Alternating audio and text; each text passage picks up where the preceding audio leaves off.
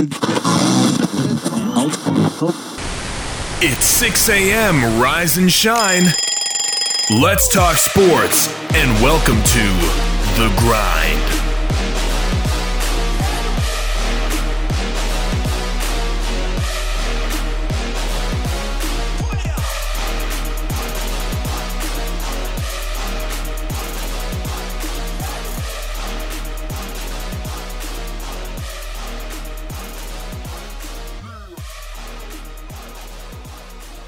And good Friday to you, and welcome inside the WKVL studios of Rocky Top Sports.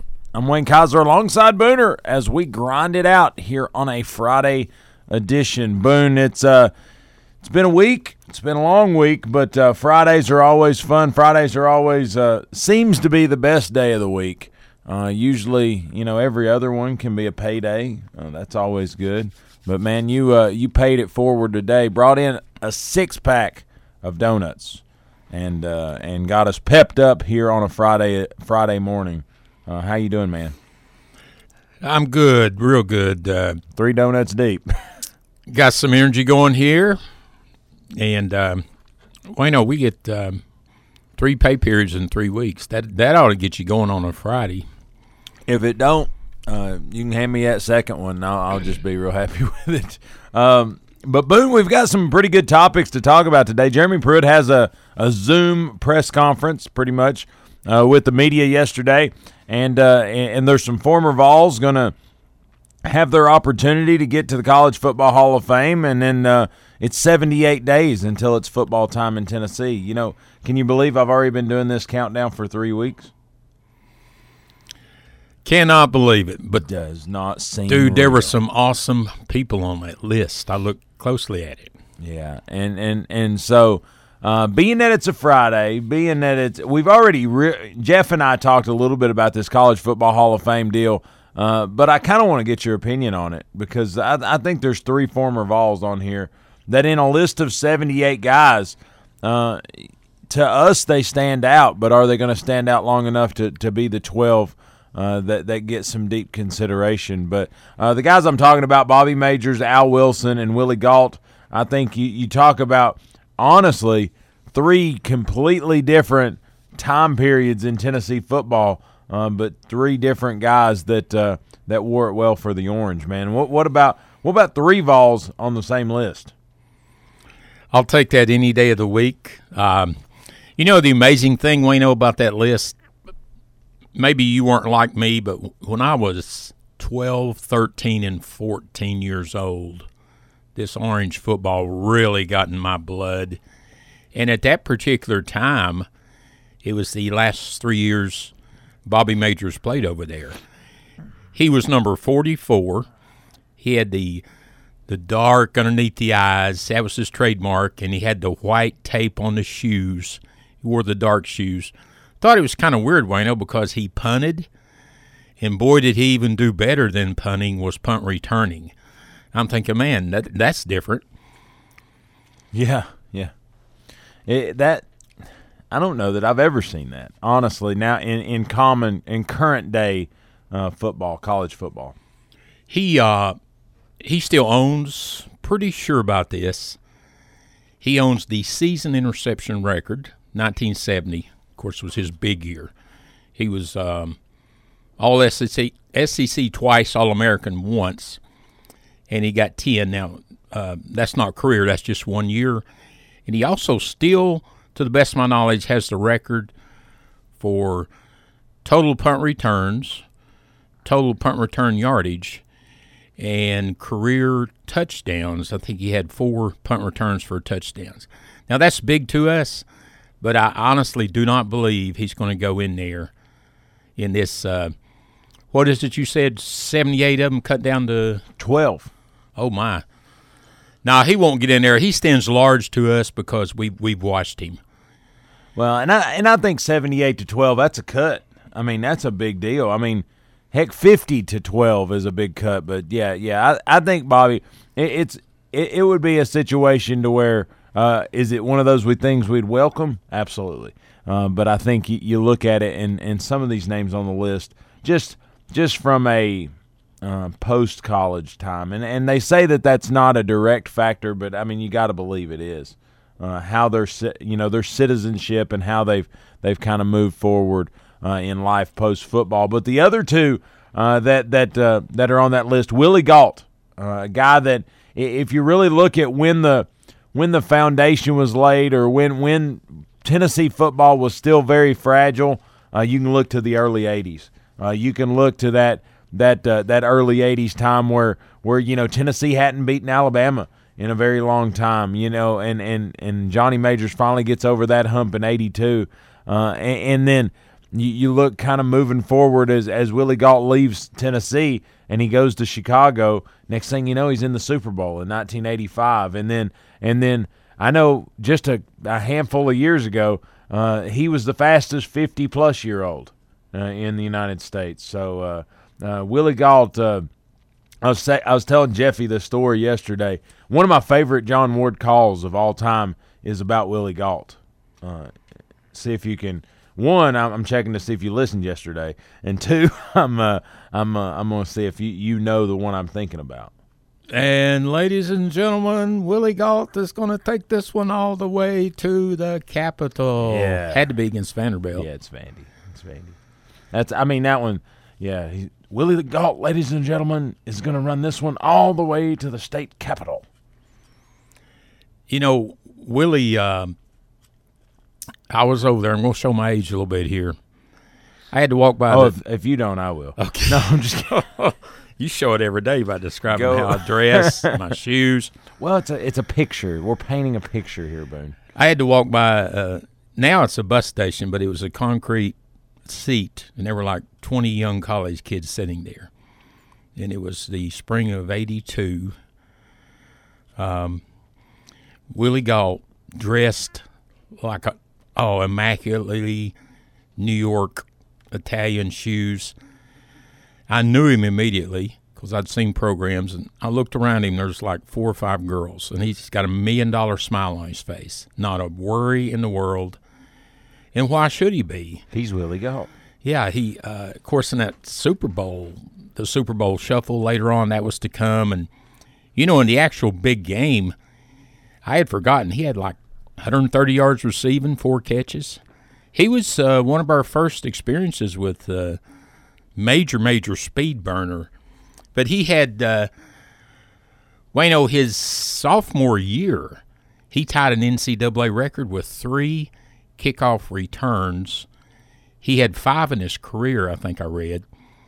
The amazing thing, and I could not believe this, Willie Gault's remembered for having more return yards than actual wide receiver receiving yards. Is that not truly amazing? Yeah, oh yeah, and we're not talking a handful. We're talking like 400 more return yards.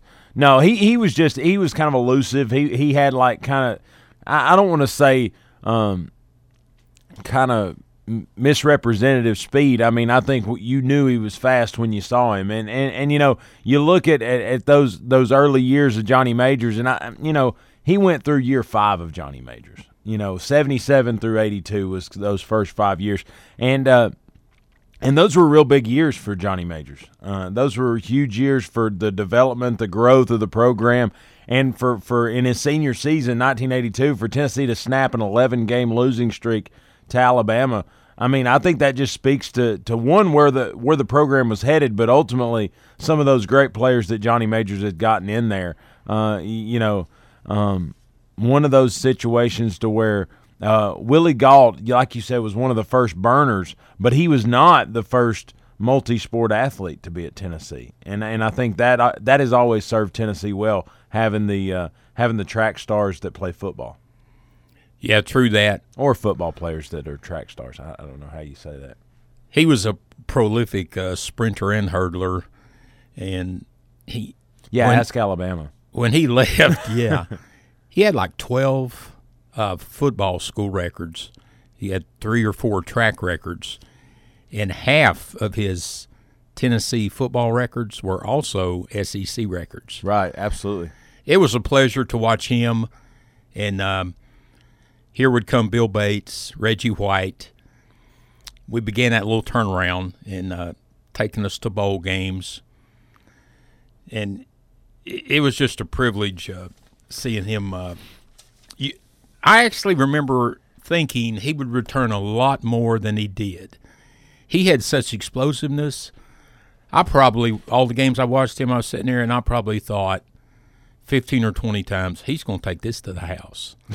He would come close a bunch, but it's pretty amazing he still owns all those records. So you talk about returners and talk about elusive guys and guys that can get away. Is there somebody like currently, and it doesn't have to be a Tennessee guy, but, I mean, that's preferable. But is there anybody you can compare Willie Gault to that would get kind of the young listeners out there to go, oh, that kind of speed? I mean, was he a thinner, leaner Cordero Patterson?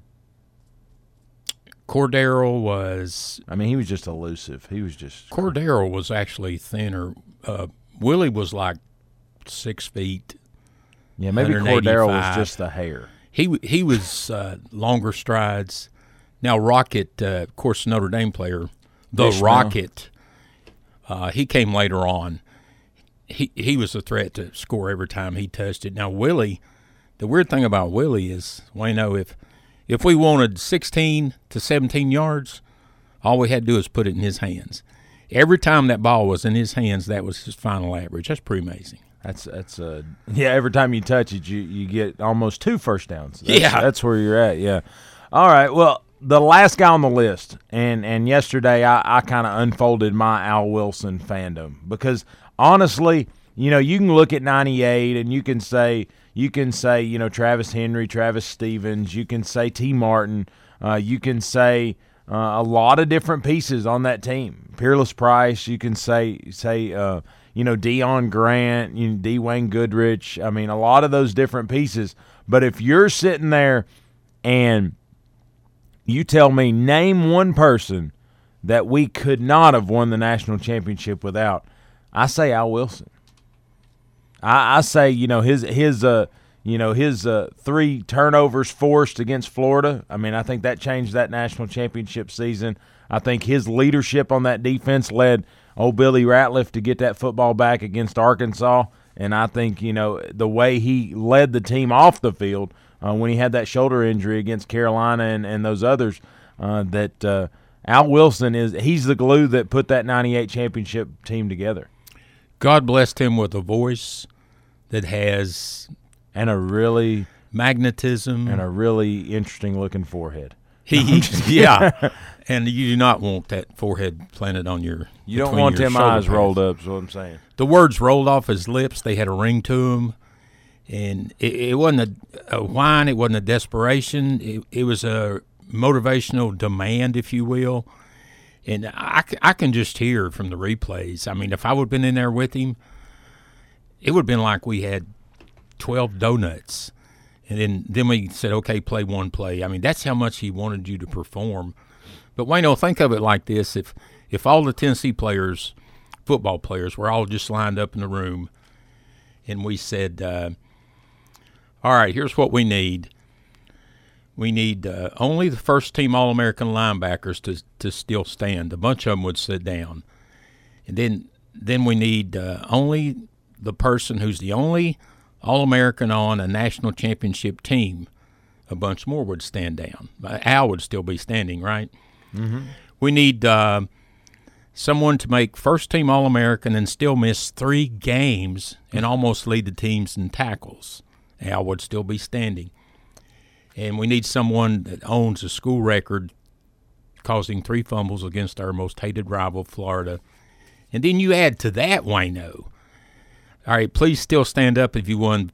You led your team to 4 straight AP top 10 finishes, back-to-back SEC championships. You were a 2-time first-team All-SEC linebacker.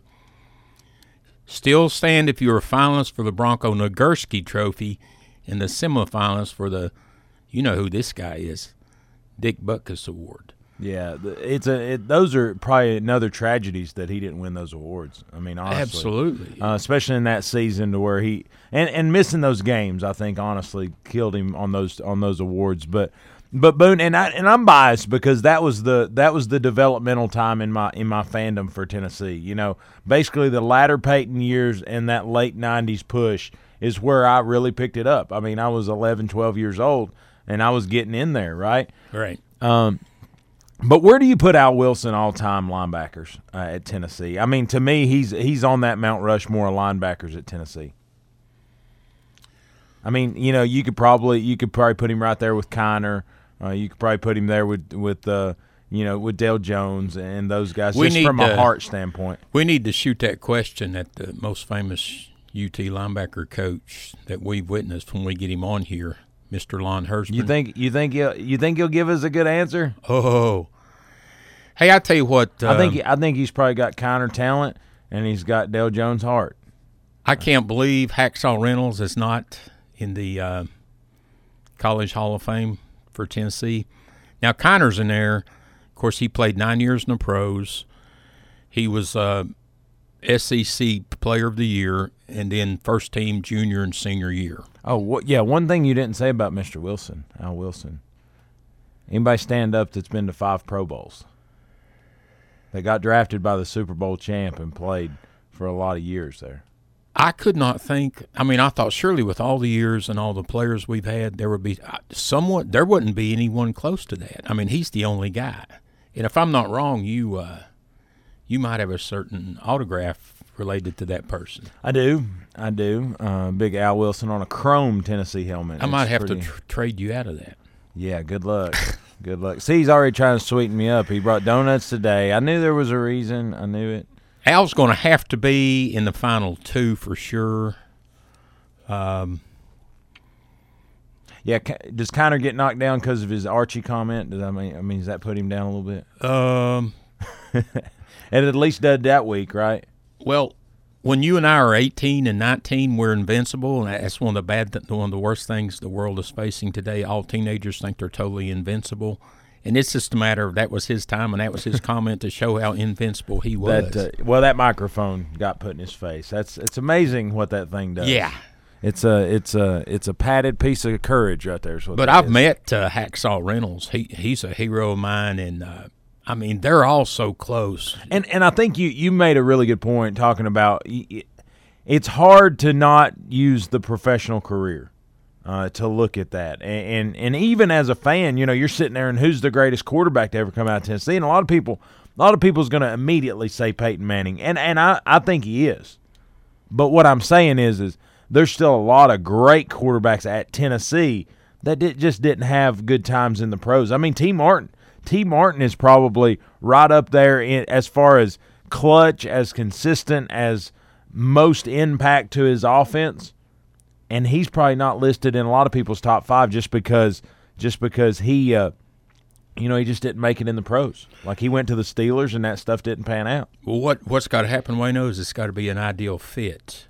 I thought the Steelers was kind of a poor fit for him at the time. Now, granted, they had Cordell Stewart at the time, and so I mean he was kind of a Slash. Wasn't that his nickname? Yeah, but he was kind of a mold of that. But I think the problem is Cordell was pretty fresh. You know what I'm saying? It wasn't they weren't interested in necessarily. It's kind of like they do now. I mean, they had Josh Dobbs in there, and now he's in Jacksonville. It's you don't keep backups long. If they have trade value, you use it, and that's kind of what happened with T. T kind of fits in there with Tebow. I mean, you'd be crazy not to put Tebow in the College Hall of Fame. Oh, I'm surprised he wasn't like a first ballot guy because he's now you got to be 10 years removed from college intercollegiate play, and then you've got to have been an All-American, which he checks both those boxes. I'm surprised Tebow hasn't made it to the ballot yet. I don't know what's really hanging him up actually. Which Peyton was near 20 years from his induction. But like you say, and you can take this to the house. We know this is to the bank. This is the stone cold truth, if you will. You glance at that list. There's some in there that are already in the NFL Hall of Fame. People are going to just quickly look and go, well, oh, my God, they've done so well in the pros, we have to put them in college. And fact is they had so-so career in college, but they developed and progressed so much better in the next phase. I mean, there's greats from Tennessee that you can, if you're unbiased, you can say that. I mean, Reggie White was a dominant player at Tennessee, but I would argue that he was better in the pros. Peyton Manning, great at Tennessee, set every record, beat Alabama, the whole deal. but I would argue that he was better in the pros. You know what I'm saying? And I think that should be the normal progression, right? You go from being an amateur athlete to being a professional athlete. So there should be some transition there. But, no, I think you're exactly right. Like some of these players, yes, they were on Super Bowl championship winning teams, but their college teams weren't that great. And I think that's where the liberation and where that I hope a panel of people understand this is College Football Hall of Fame. This isn't Life Hall of Fame. This isn't Grand Body of Work Hall of Fame. This is College Football Hall of Fame. And when you look at it, and I've got the orange glasses firmly seated, Big Al Wilson, Willie Gault, Bobby Majors, they all have a seat at the table in my book. I'll tell you another one. It's amazing he's not in there. But, again, it's the position. Fuad Reveiz came along at that same time. Yeah. Man, you show him anything above 53 yards, and it's money. Wasn't he a barefooted kicker? No, that was Ricky Townsend did that in the 70s, place kicker. Those guys always, I don't know. Fuad had the brother Carlos that came along later, and they were super good. Fuad run a bunch of games for us, and it would be like a 53-yarder, and he's like, no problem. Fuad post game, he's brilliant. You never wonder what Fuad is thinking, because Fuad is saying it, and I can really appreciate that. But, Boone, let's take us a break, listen to our fine sponsors. When we come back, we're going to jump on Jeremy Pruitt's Zoom call yesterday with the media. A couple things came out of it. We'll talk about both of those on the flip side of the break. Alternate jersey option against the Wildcats here in November, and then also an opportunity opening up as a spot is empty in that running back room. We'll talk about that on the flip side of the break. You're listening to The Grind, 100.9 FM, 850 AM, and streaming at WKVL.com. We'll be back. You don't want to miss it.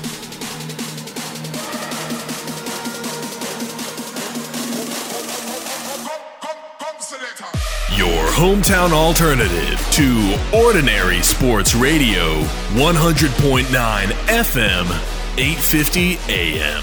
Rocky Top Sports. Buying a home is one of the biggest financial decisions you will ever make, and it can be overwhelming, but Donna Cry at Mortgage Investors Group is committed to making your home buying experience a pleasure. Donna Cry is my personal home mortgage specialist. MIG is rated #1 in residential mortgage lenders in Tennessee. Are you considering a new home? Then use who I trust, Donna Cry with Mortgage Investors Group in Maryville. Whether you're buying your first home or your fifth, Donna will help you put your home ownership plans into action. Call Donna at 865-984-9948 or go to donnacry.com. MIG is an equal housing lender. Throw the guesswork out. This Father's Day, let Dad pick out exactly what he wants with a gift card from Rural King. He can find the perfect tool set, workwear, farming supplies, and more for the lowest prices every day. Don't stress over sizes or brand preference. Let Dad pick out the gift that's perfect for him. Purchase a Father's Day gift card today at your local Rural King, America's farm and home store. Are you looking for a place to relax and have fun after work, or a place to fill the weekend fun? Check out the Party Pub in the heart of Maryville. They open at 7:30 a.m. and have daily drink specials. They have darts, karaoke, and billiards daily, as well as Tennessee football each and every Big Orange Saturday in the fall. So check out the Party Pub on Ellis Avenue in downtown Maryville, a place where they treat you like family, and it's always a good time. In uncertain times, you can be certain of this. The Salvation Army is serving those most in need with help and hope. Thanks to your donations, the Salvation Army is helping those affected by COVID-19. Those who've lost wages, who have no home to retreat to, who need food, help with utilities, and most of all, hope. To see how you can continue to make a difference, visit SalvationArmyUSA.org.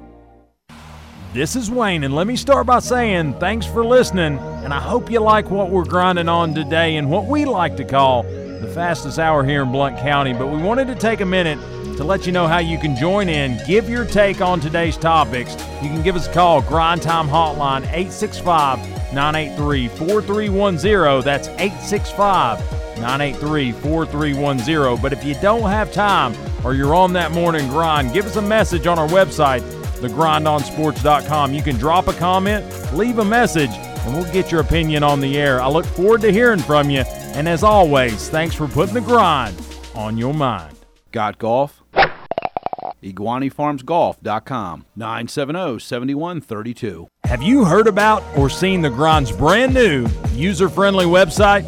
If the answer is no, I think you're kind of missing out. Our brand new website has ways to hook into the Grind from social media with links to Facebook, Twitter, Instagram, and SoundCloud so you can grind it out with us on social media. But if you say, I don't like social media, but I like podcasts, we've got those too. You can download the Grind podcast on Apple Podcast and Google Play Music directly from the website. It's a one-stop shop for everything The Grind. Check us out online, thegrindonsports.com. That's thegrindonsports.com. We don't always promise to be perfect, but we promise to give you our honest opinion. This is sports radio from a fan's perspective. You're listening to The Grind on 100.9 FM, 850 AM, Rocky Top Sports.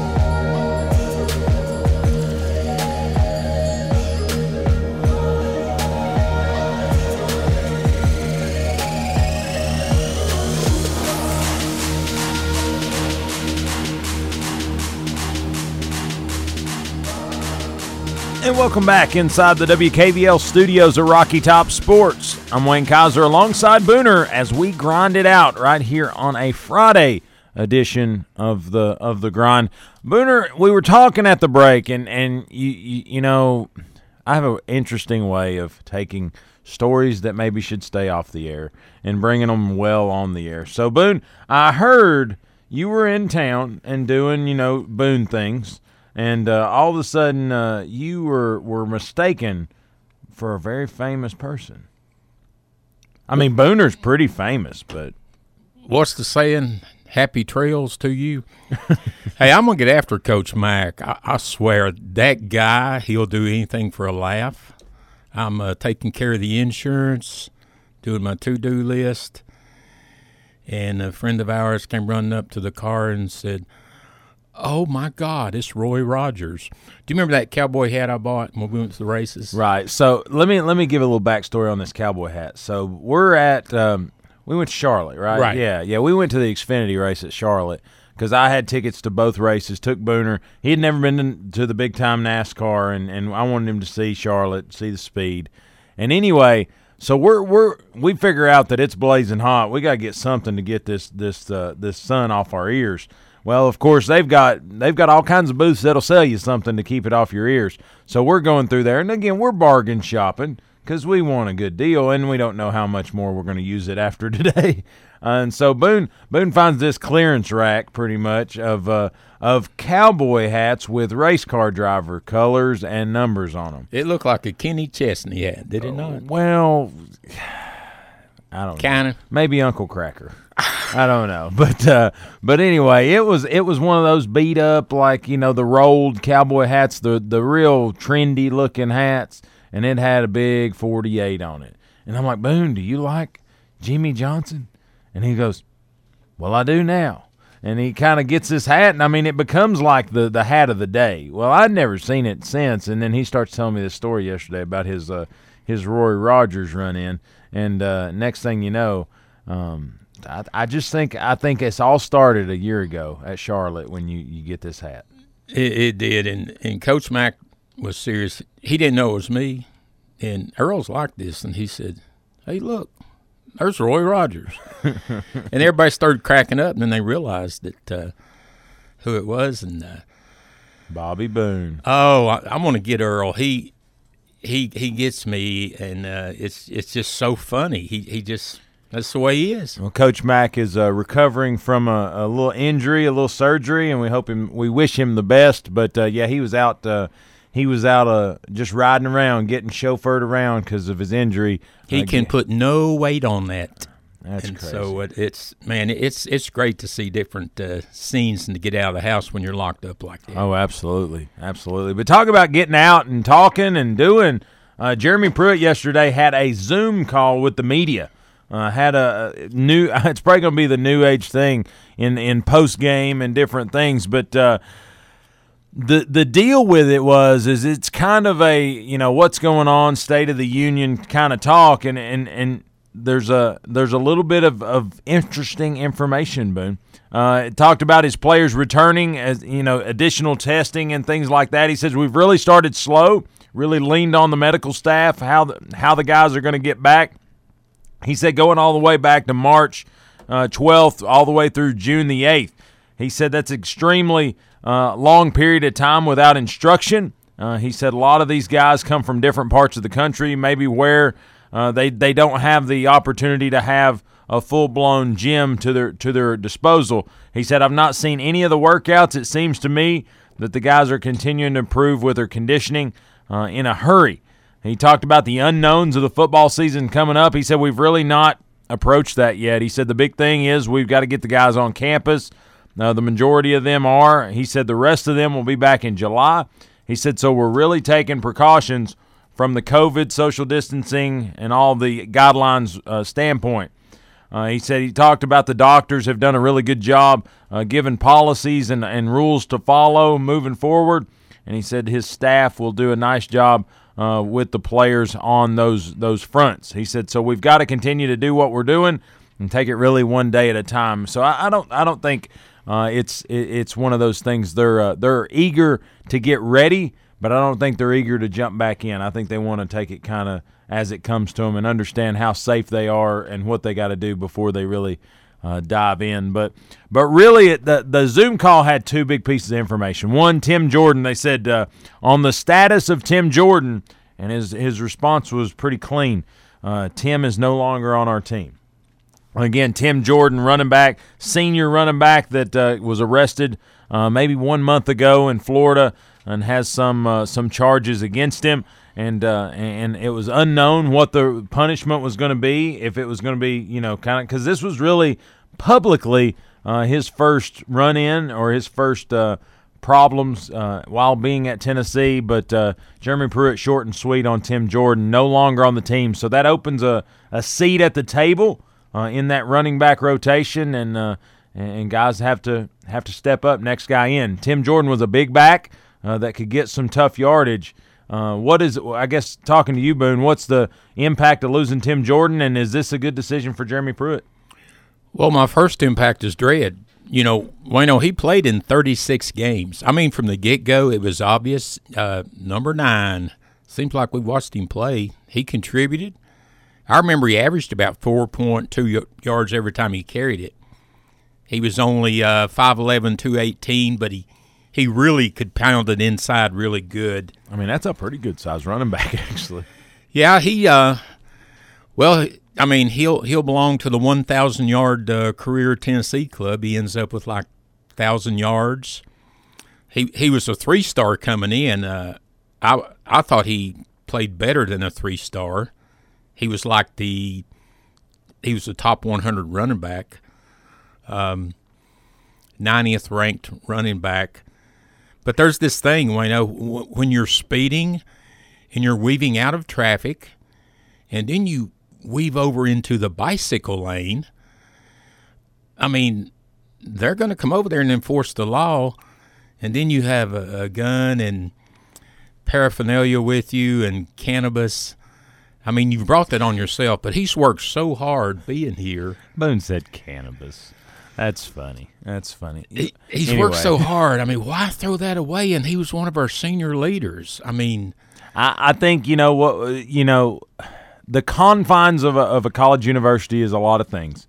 It's an opportunity to find yourself. It's an opportunity to be exposed to new things. But it's also control. If you're an athlete, you know where you can go get some food. You know where you're going to sleep. You know where the coaches are. You know you're going to have to go to practice. You know you're going to have to be exposed to people. Therefore, actions are altered based on that. Well, COVID-19, we've seen the whole gamut of responses that you can get. I know from our side, we talk about all the projects we've gotten done or what time we got to spend with family and da-da-da. But some of these kids, when they go back to where they came from, there's people that hey, you remember when we used to do this? You remember when we used to do that? And they get wrapped up in what really they were trying to get away from getting to Tennessee, and just wrong place, wrong time, traffic stop, and it's all over. So Tim Jordan off the team. Wish the best for the young man, but I think Jeremy Pruitt made the good decision. And honestly, he's setting precedent every time he makes a decision, and I think he understands that. The acceptable versus unacceptable treatment here, and I think in this day and age, especially in the wake of the revolution of recruiting that is the 2021 class, Tennessee's just unwilling to have the marks on the record right there. So it's just a don't pass go, don't collect $200. You know what was really painful, Wayno, is we played Alabama at the time. They were ranked number 1, 94 yards. Tough yards, because he's not a burner. He's not a guy. He's going to be that guy that the legs just don't stop churning, and he'll push you over. Yeah, he's not going to back down, and I just love the fight in him. But, like you said, they did ask Pruitt. Ty Chandler is that speed merchant we have. Lot of carries, senior. And then Eric Gray, he's got like 394 yards in only 2 games as a true freshman. Then he had like 4 touchdowns in those 2 games. Eric Gray's a stud. I mean, it's going to be nasty. Did you notice, maybe it was an accident, but I'm looking for accidents, and then he said we have a trio of freshmen, and the very first name he mentioned in the trio was T. Hodge. T. Hodge, man. I tell you, and people question, what can it go at the next level, and unfortunately, I think Tennessee still has a stigma in high school football. I think Tennessee still, when you look at it and you think powerhouse high school football, you think Texas, you think Florida, you think California, those are in Georgia, you think those states. But I tell you, Tennessee football is coming along in the high school ranks. I mean, competitive nationally as well as anywhere else. I mean, heck, there was a kid from California transferred into Alcoa last week. I mean, that's a big deal. So T. Hodge has a gear. Followed him all last season, 15 straight games, called every one of them.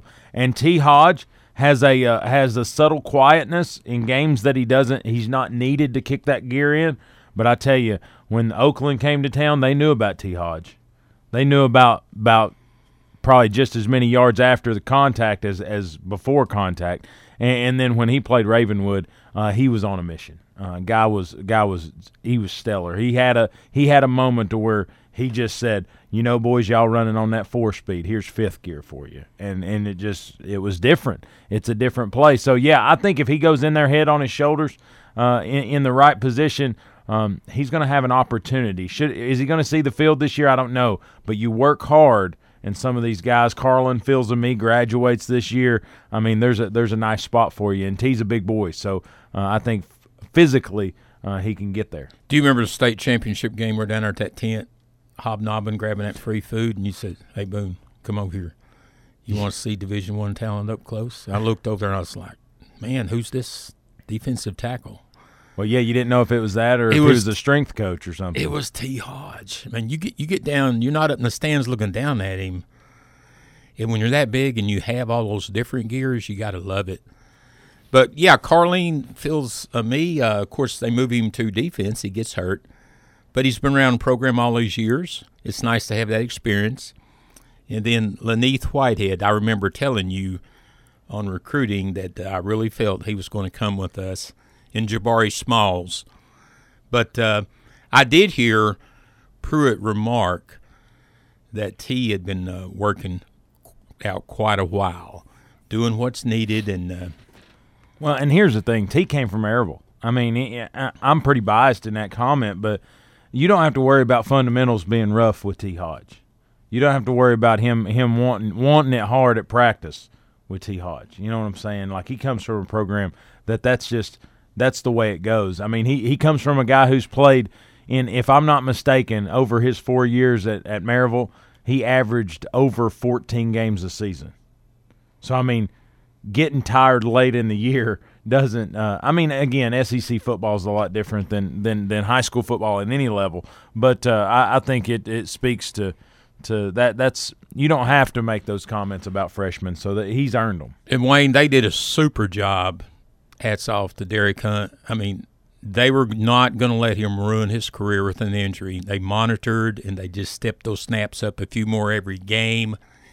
And Maryville's not a stranger to this back of the year. I mean, from 2002 to 2007 alone, they had 4 Mr. Tennessee football winners, and that's just back of the year. And it's like you said, that kind of thing gets you a lot of national attention from these colleges. And starting with, I think it was Carl Stewart way back in 2002. Cade Thompson comes along 2004. Then Tyler Maples, 2006. Brent Burnett in 2007. That's when we had that 60-game winning streak going, the longest in the nation. So good coaching over there. You can count on that for Mr. Hodge. Hey, and they talked a little bit more about another newcomer to Tennessee, not a newcomer to Southeastern Conference football, but talked about Cade Mays and his transition to Tennessee, having Jim Chaney as his OC, similar to what he went to as a freshman at Georgia. He said, I think it's probably pretty easy for a guy, the same terminology that he was playing under. It was really probably a seamless transition. Cade's a smart guy. Football's important to him, and he spends a lot of time trying to improve as a player and trying to be the best player he can possibly be. Now, maybe he skirted that question a little bit because I think everybody wants to know, is he going to play? But at the same rate, he didn't say anything about him not playing. They get a thrill out of making us wait. What was the one last year? Was it a defensive tackle? We waited, and we just knew they were going to bypass him, the clearinghouse. And then talking about J.J. Peterson? Because, I mean, he's kind of a defensive end, but whatever. But, I think that was the one that the kind of the white whale kind of situation where you're like, is it going to work? Is it not going to work? Yeah, they're in no hurry. They'll get they absolute deadline. You'll see it and you'll think, and then it almost seems like they purposely do it 3 days later. But they did. They have halted all that because of COVID. So I mean, it's not. At least it's not just because it's Tennessee. Because I feel like that's a lot of times I put that out there. But Jeremy Pruitt talks about the COVID-19 positive test. He said we've had no players. They did have one GA test positive, but again, there's some protocol from the conference and then at the local level as to how to handle those. But he said one GA is all they've had, and so I guess that's a positive. Yesterday there was, I think, 13 University of Texas players that tested positive. So we're not out of the woods yet. I think there's still a lot of ebb and flow to be dealt with over the next month and a half. But I think you look at it, the next couple of weeks are going to be critical because we've got to start getting back some walkthrough stuff by the 1st of July to be able to start this thing on time, because we're counting it down. We've got 78 days right now, and it's going to be rough if we've got to put a pause on our countdown, Boone. But, hey, Boone, let's get our last break of the day in, and when we come back, we're going to talk about that 78 days till it's football time in Tennessee. Who wore it for the Orange? Who wears it right now for the Orange? Who's in the Hall of Fame in number 78? And who were the champions of 1978? We'll talk about it all right here on The Flip. You're listening to The Grind, 100.9 FM, 850 AM. We'll be right back.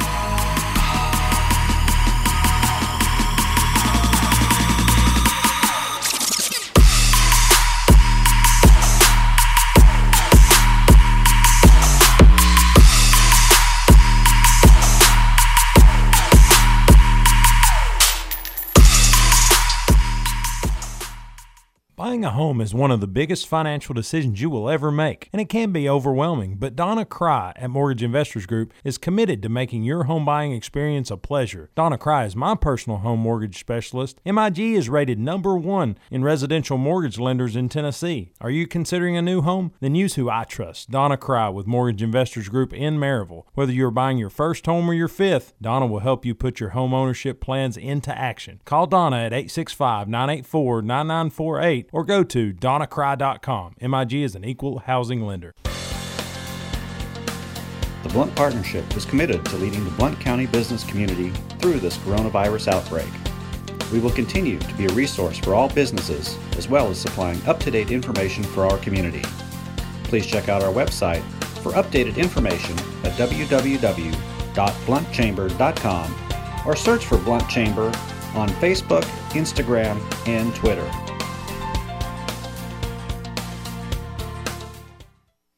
Are you looking for a place to relax and have fun after work, or a place to fill the weekend fun? Check out the Party Pub in the heart of Maryville.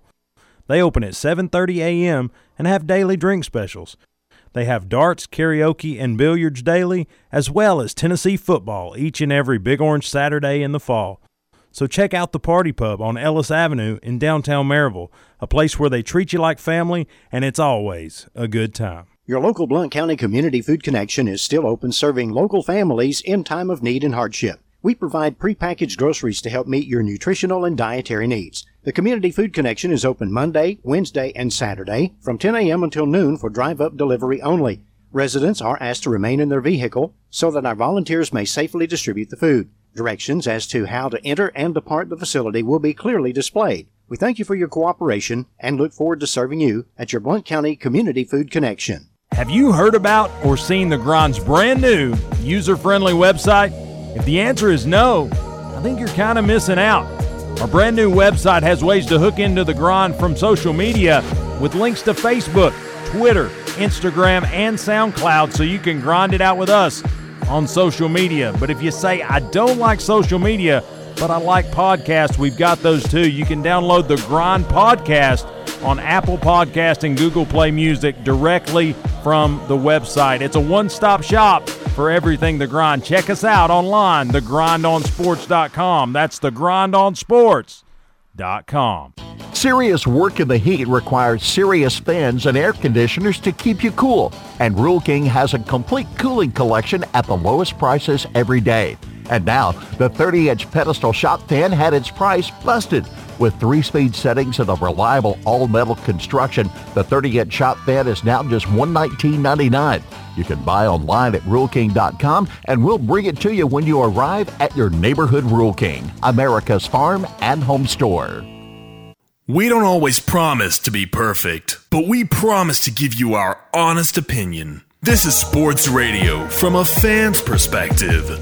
You're listening to The Grind on 100.9 FM, 850 AM, Rocky Top Sports.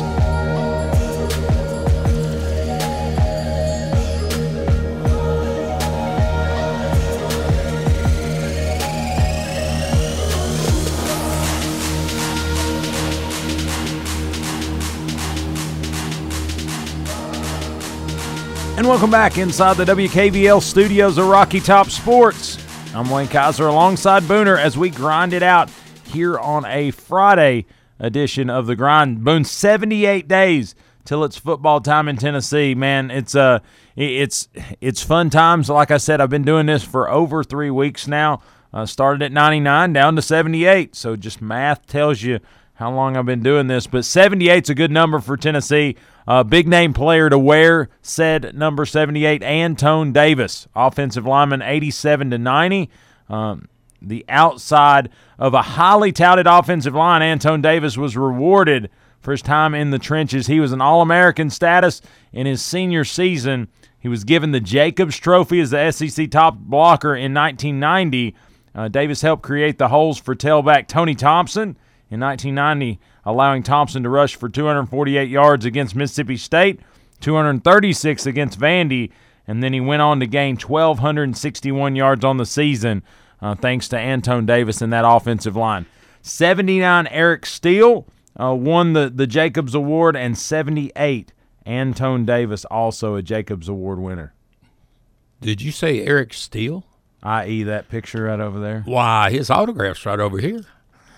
Hey, you're not going to believe this, but Roy Seals. You know, we will not bore the listeners with my throat problems. Roy Seals was an ENT. He wore number 78 for Tennessee. He's an ENT in the Knoxville area, and his son, Tate Seals, was my throat doctor. Tim Irwin, man, Aaron Douglas and David Douglas. There's some impressive 78s on here. Have you Tim Irwin talked about why he wore number 78. Did you see that? Oh, no, it's going to be good. Let me hear it. He said, I wore number 78 because that's what they assigned to me as a freshman. He said, I was in school in 1978, so Johnny Watts, 19, and I got some cover time that year because our numbers made 1978. He said the first real publicity I received as a Vol was because I wore that number. That's kind of cool. It is. It's kind of, it just works that way, right? Tim's another one, Wayno. He doesn't pretty things over. If Tennessee's doing things and they need to be called out, he'll call them out in a hurry. I respect that in him. Yeah, I love hearing what Tim Irwin's got to say because he's real. He knows the way he feels about things, and he just says it, and I love it. And he's worked with the Vol Network for a long time, and in kind of some of their back roles. And ultimately stayed around the program. But, yeah, you talk about Aaron and David Douglas, 78s, man. That's a family locally that you just talk about. When you think about that name, you think about really good football, and ultimately they were able to do so at local community level and then also over in Knoxville at the University of Tennessee. I played softball with David. He's the only softball player I saw in my life. We were on a big, big baseball field over there near Central High School. He comes up, jerks one. Wayno, it's still going up when it cleared the 320 mark. You talking about over at Sandy Springs? No, this was in Knoxville. Oh, wow. But I have never seen a human hit a softball that far. But, David, part of that 85 SEC champion team, he also got to play in that 89 Super Bowl for the Bengals. And Pat Summitt initially, if you mentioned David's name, she would probably get upset because David's wife, Carla, had one major part of winning the first national championship for Pat, and Pat's thinking, oh, my God, Carla's only a junior. Yay, she gets to come back. Carla had the unenviable job of telling her, Coach, I'm getting married and I'm moving to Cincinnati. My husband got drafted in the 8th round by the Bengals. But, and Aaron, he's – a lot of people would say, Wayno, that he's the best player to ever come out of Blount County.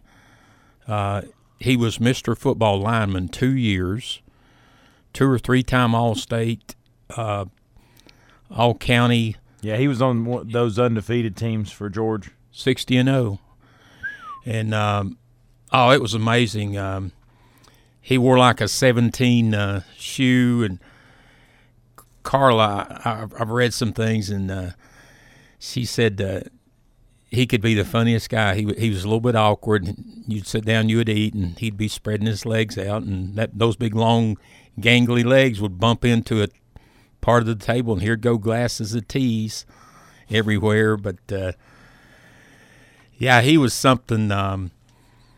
During his funeral, Alabama, and this was after that big hurricane, they brought up 2 chartered planes full of players, assistant trainers, assistant coaches, rather, and David turned around and said he looked back there, and there was the whole team, the whole coaching staff. And Nick Saban also made the decision to now, even though Aaron had not yet played it down for Alabama, he made the decision to send him a national championship trophy from that 2012 season. A lot of respect by the way the Alabama thing came out there. Absolutely, man. That's something else. Just a tragedy. That whole situation.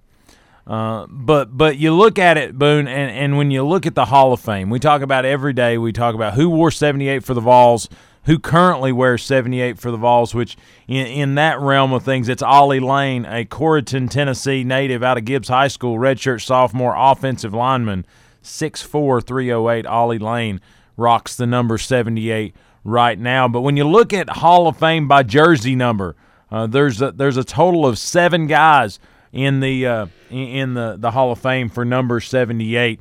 Probably none more recognizable than the guy with the little squiggly over the middle letter of his last name. You know who that would be? Now we're still in Tennessee, people, right? Or no, we're in the National Football League Hall of Fame. The little squiggly. Are we thinking maybe a Spanish? What do they call that? I don't know. I call it a little squiggly. That's what I call it. Anthony Munoz is who I'm talking about. Yeah, Michael Munoz played at Tennessee. He was an All-American also. A lot of people didn't know that. Yeah, Anthony Munoz. One thing we always worked on was dominating our opponents. He said we called it finishing the block. He said we were taught to finish off our man until we heard the whistle. And then a lot of people that went against him would probably say, and then some, because he was kind of a dominant player. Class of 1998, played 13 NFL seasons out of Southern Cal, 6'6", 278 pounds. Bengals first-round draft pick, third player drafted overall in the 1980 draft, All-Pro, 11 consecutive seasons, elected to 11 straight Pro Bowls. Great agility, a great blocker, caught 7 passes, scored 4 touchdowns on tackle-eligible plays. He was NFL Offensive Lineman of the Year 81, 87, and 88. Selected to the NFL's 75th anniversary all-time team in 1994. Started at tackle in 2 Super Bowls out of Ontario, California.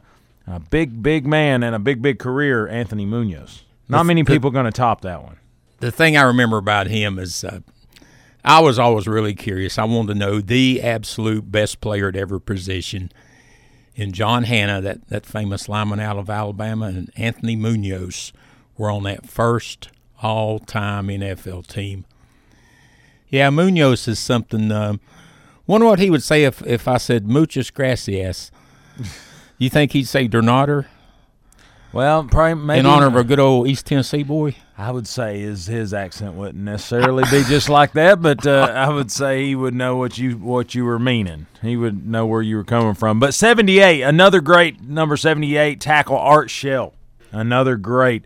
The Raiders. For the Raiders. He said, winning or losing often depends upon the mental approach of the team. He said, I try and get myself 100% right mentally for every game I played. He played in 16 NFL seasons out of Maryland State, Eastern Shore.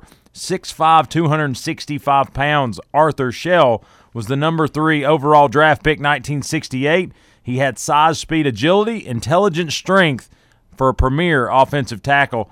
He was mild-mannered, hard-working, a great player is what he was remembered for. He starred in Super Bowl 11 versus the Vikings, played in 270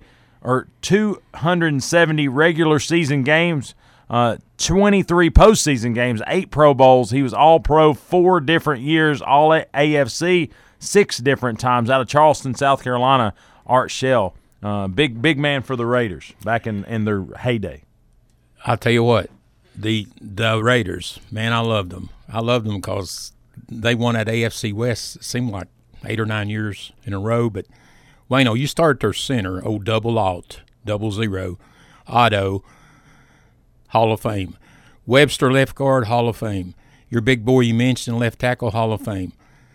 The Ghost, Casper, tight end, Hall of Fame. Blitnikoff, Hall of Fame. And then lately, Stabler, the left-handed, the snake. The entire left side and the left-handed quarterback on that team, all in the Hall of Fame. I mean, you win games that way, or at least you should. And you run behind, you run on the left side when you need a yard too. I know, right?